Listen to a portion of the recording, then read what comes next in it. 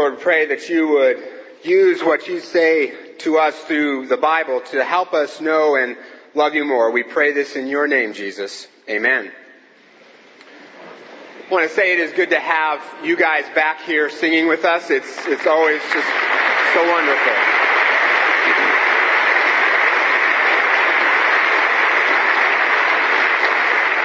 And I forgot that Scott Dean is on sabbatical until October, and filling in is Tom Reich, and we're grateful to have you here as well.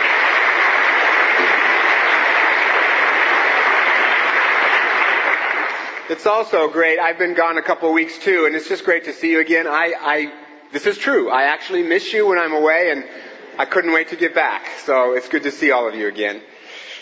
Back in the 30s and the 40s, one of the ways that you knew how important an actor was in a film was by whether or not they got top billing in the credits and by how quickly they appeared on screen once the movie had started.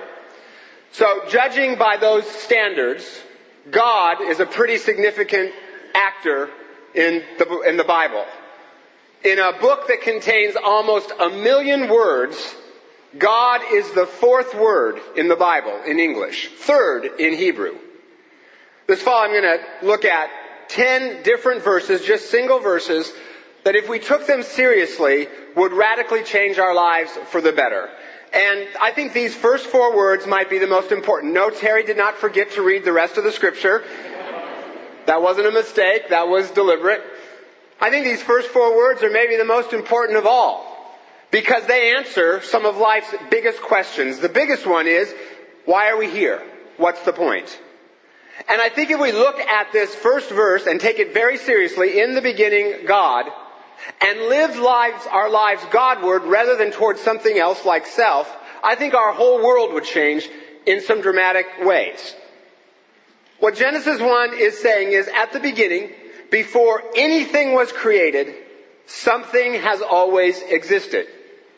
Now, an atheist would probably say that something was matter and energy.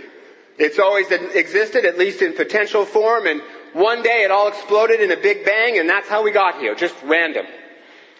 Genesis says that God has always existed, and He created us for a purpose.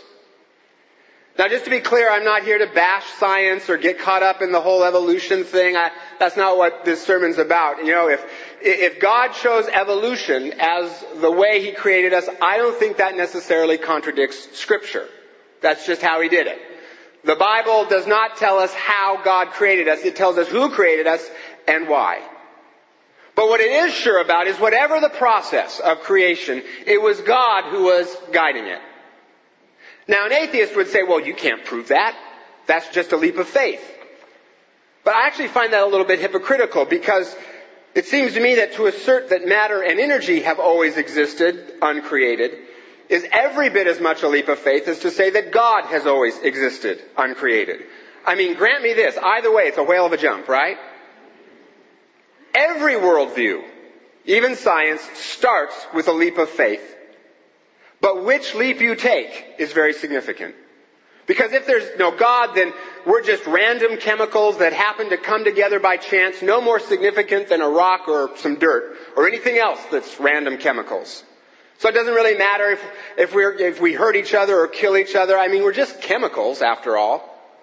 And we just get older and wear out, and then your joints start to hurt and you need reading glasses, and not that I've experienced any of this lately. It's merely that they're printing books smaller these days. Older people have told me that's how it is. And that it just keeps getting worse until finally you die and that's it. Game over. Man, hand me the Kool-Aid now. That is depressing, right? But if there's a God and we were put here on purpose, that means we have a purpose, and that means we're sacred. And on balance, I believe the evidence points that there is a creator God. There's just too much design in the universe for there not to be a designer. All kinds of things. Like, for instance, gravity.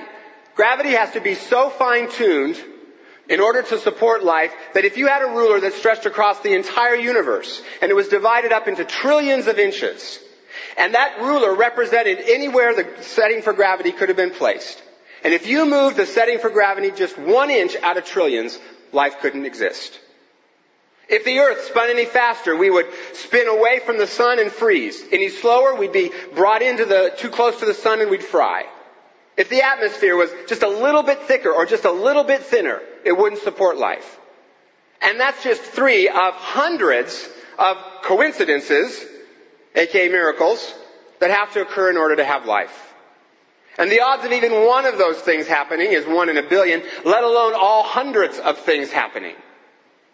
To say that all of that is just random, there's nothing behind that, reminds me of a cartoon that I once saw. In case you can't see it with the light there, it's some little fishes and they're playing baseball under the water, but the ball is up on land and they're kind of stuck in the water wondering what to do. The caption says, "Great moments in evolution."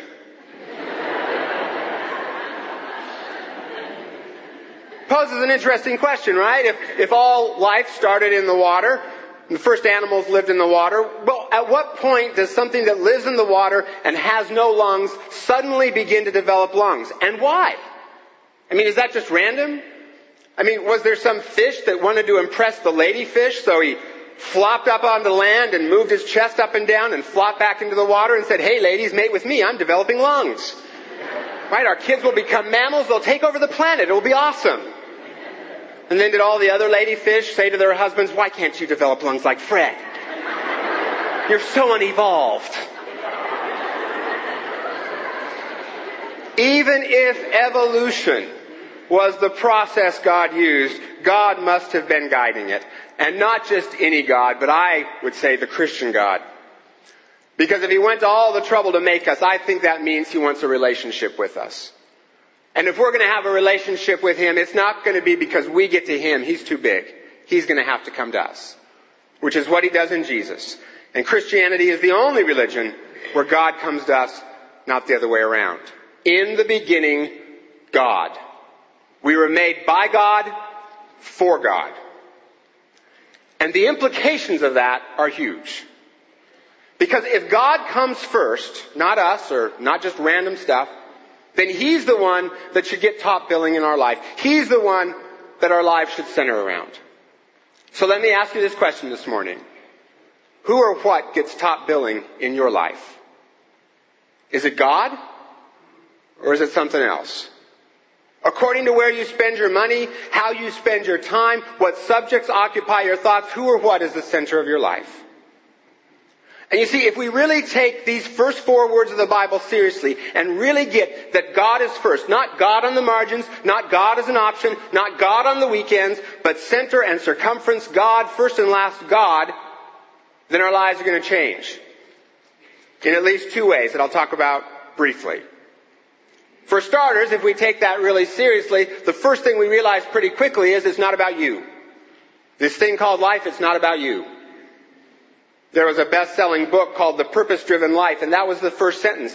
It's not about you. In the beginning, God, not in the beginning, you. Which means that the point of life is way bigger than ourselves. Way bigger than our comfort, way bigger than our career, way bigger than even our families. The point of life is about knowing God, our Creator, and being part of what He's doing in the world. He designed us for a purpose, and we can never know that purpose unless we know our designer. Now, I know that sounds basic. You've probably heard it 1,000 times. I don't know about you, but have you done it even once? Do you really live life as if it wasn't about you, but it was about God? I know that I don't. It's just part of human nature. We think that the point of life is me. Not you, me. Me, Scott Dudley. That's the point in life. None of you. You're not the point. I'm the point. Me. Right? We're like opera singers warming up. Me, me, me, me. Right? My comfort, my pleasure, my happiness. I once heard someone remark about someone else, he's a self-made man, and he worships his Creator. Or think about what parents will sometimes say about their wishes for their children. Oh, I don't care what career my kids have, I just want my kids to be... Is that the point in life? Happy? Because if it is, happy is awfully short-lived, isn't it? As soon as you get the new house or the marriage or whatever it is you think is going to make you happy, it only lasts for a little while and then you need something else. Genesis 1 means that if we live for self, we will be miserable. We'll be like a fish trying to ride a bicycle, doing what we were not designed to do. Now, fortunately, life is filled with all kinds of humbling little reminders that it's not about us, right? I remember once being at a party and a woman who doesn't go to any church, she asked me what I did for a living, my least favorite question. And I said, I'm a pastor. And she said, oh, really? Now, is that your full-time job?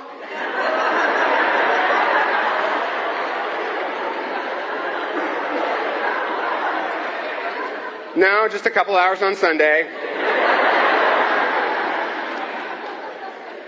Just a reminder, that I am not all that in a slice of pie. It's not about me, right? The point of life is to enjoy relationship with God and participate in what He's doing in the world. And next week I'm going to talk about how we can really connect with God in a way where we know He's there, where we experience Him in our lives. I recently heard about a man who had come here from Korea. And his dream was to make a lot of money, which he did. But then he experienced what everyone experiences when they get what they want. It wasn't enough. And there was still something missing. So he read that book, The Purpose-Driven Life. And he began to sense that God had an assignment for him. So he prayed the most dangerous prayer that you never should pray: God, use me. Well, out of that he started to correspond with a church back in Korea that he knew about. And the woman he was corresponding with at that church told him about the country of Kurdistan and all the needs in that country. So he prayed about it, and now he's teaching there and talking about Jesus in a country where just a few years ago you couldn't even mention God. And now suddenly for him life is an adventure, and it feels rich and exhilarating because it's not about him. He's connected to God in a way he's never been before, and he's participating with what God is doing in the world. Here's how he sums up his life.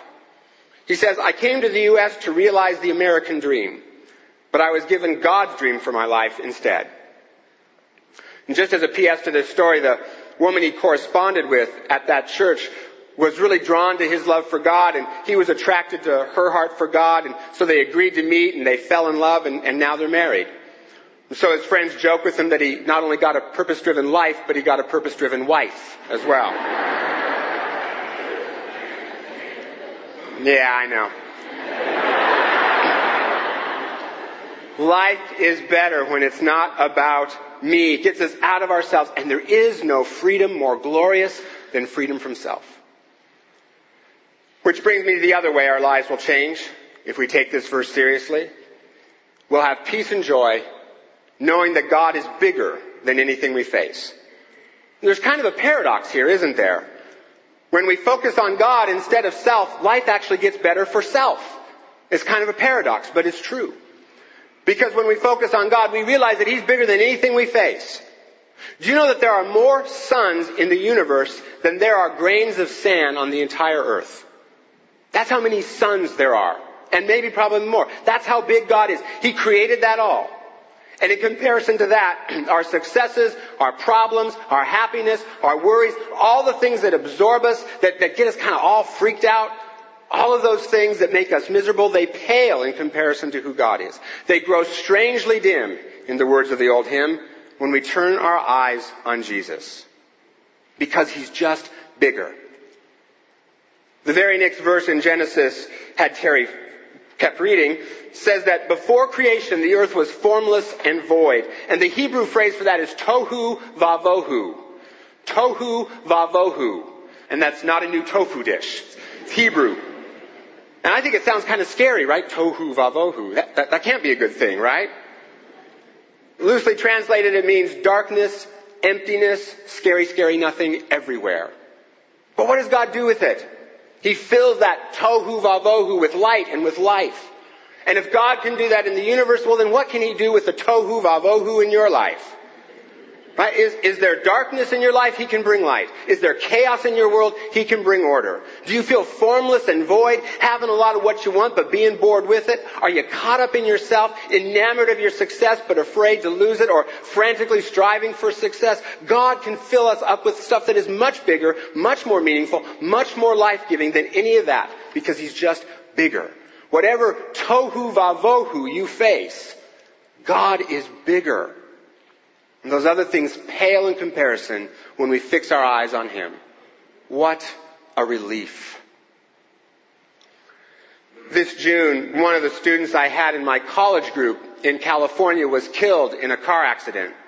Her name was Amy, and she was only 25, and she was one of my favorite students in that college group. After she died, a local newspaper ran an article about her, and the first paragraph started this way. It said she scored 1100 on the SAT when she was only 11, got her master's degree from Stanford at 21, and last year became the youngest senior consultant ever at Edgar Dunn Company. Now, for those of us who knew Amy, that was a weird way to start that article. Because those things were impressive, but what was really impressive about Amy was the way Jesus got top billing in her life. I mean, really in unique ways that you don't see in a lot of other people. I mean, even her non-Christian friends would always say how much joy Amy seemed to have and how much life she always seemed to have. When they had a question, they'd go to her first because she was so loving toward them. She was always bringing banana bread or into the office or sending cookies to a friend just to let them know that they mattered to her. I cannot think of a time when I saw Amy with anything other than a smile on her face. And she served in all kinds of ways, in orphanages, tutored, all kinds of things.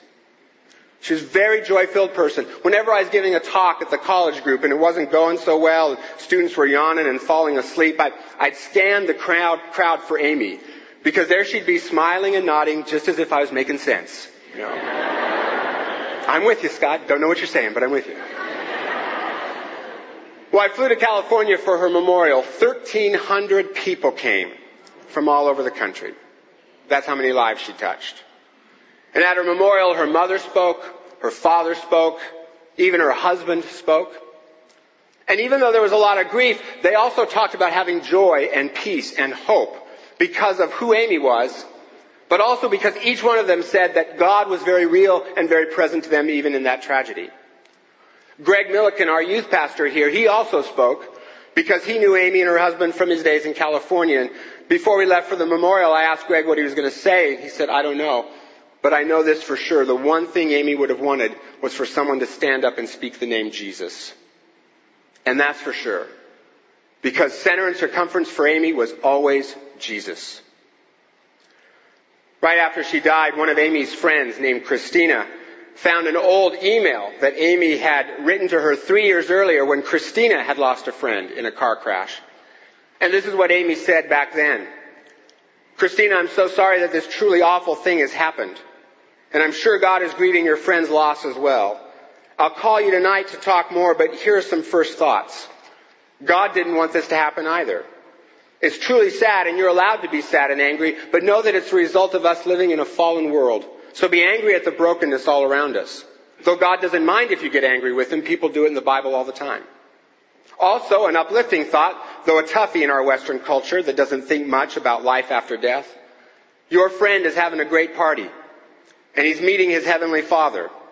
It's for his family that I grieve since they have to stay here without him. But honestly, picturing your friend in heaven, and C.S. Lewis has some absolutely breathtaking descriptions of it. No harps, no angels, just fullness, realness, completeness of being in heaven. That thought, though difficult, must bring a brief smile to your heart. And you have such a great heart, Christina. The Bible says our hearts should break at what makes God's heart break. And in this instance, you definitely are in line with that. I'll be praying that you get through this mourning process and for your friend's family, and I'll give you a call tonight. Amy. You know, those words could sound trite or cliche, but not from Amy, because she lived them, and she died fully believing them. Her whole life bent toward God. And because of that, she had this amazing joy that was contagious, and she made a big difference in 25 short years. And in that email she wrote to her friend 3 years ago, it was as if even still, Amy was reaching out from beyond even death, saying to her friends and family, it's all right, we're having a party up here. I am with my Heavenly Father, the one towards whom my whole life has veered. And soon and very soon, you will be here too, and this awful, painful thing we call the world will be redeemed until there will be no more tears, be no more sorrow, just joy. When I got back from the memorial, my wife asked me how it was, and I said only 2 words, hope and joy. Because in spite of the grief, God was so real in Amy's life, and for her friends and family, that even in that tragic time, they found hope and joy in God. Amy wasn't perfect. She had her flaws. But Amy got that it wasn't about her, it was about God. And she did what God asked her to do, even when it was hard, knowing it would be better. And in her life, God was way bigger than anything else. God was bigger than her SAT scores. God was bigger than her Stanford degree. God was bigger than her successes. And God was bigger, way bigger than her death. Turn your eyes upon Jesus. Look full in his wonderful face. And the things of earth will grow strangely dim in the light of his glory and grace. Who gets top billing in your life? This week, will you put God first? Talk to him, obey him, and find peace and joy knowing that he's bigger than anything you face. The poet John Keats wrote a famous poem called Ode on a Grecian Urn. The last line says, beauty is truth, truth beauty, that's all you know on earth and all you need to know. When I taught, I used to read that to my students and they'd always say, wow, deep man, whew, that's really deep. Not really, it's a poem about a vase, okay? I mean, how deep can it go? Here's what you really need to know. Here's what will really give you joy. Here's what's going to change your life. In the beginning, God. Lord, help us fix our attention on you, for our hearts are prone to wander. Help us look at you and only you, so the things of this earth, our successes, our failures, our joys, our problems, all of those things grow strangely dim in the light of who you are. And we will give you the praise. We pray this in the name of Jesus. Amen.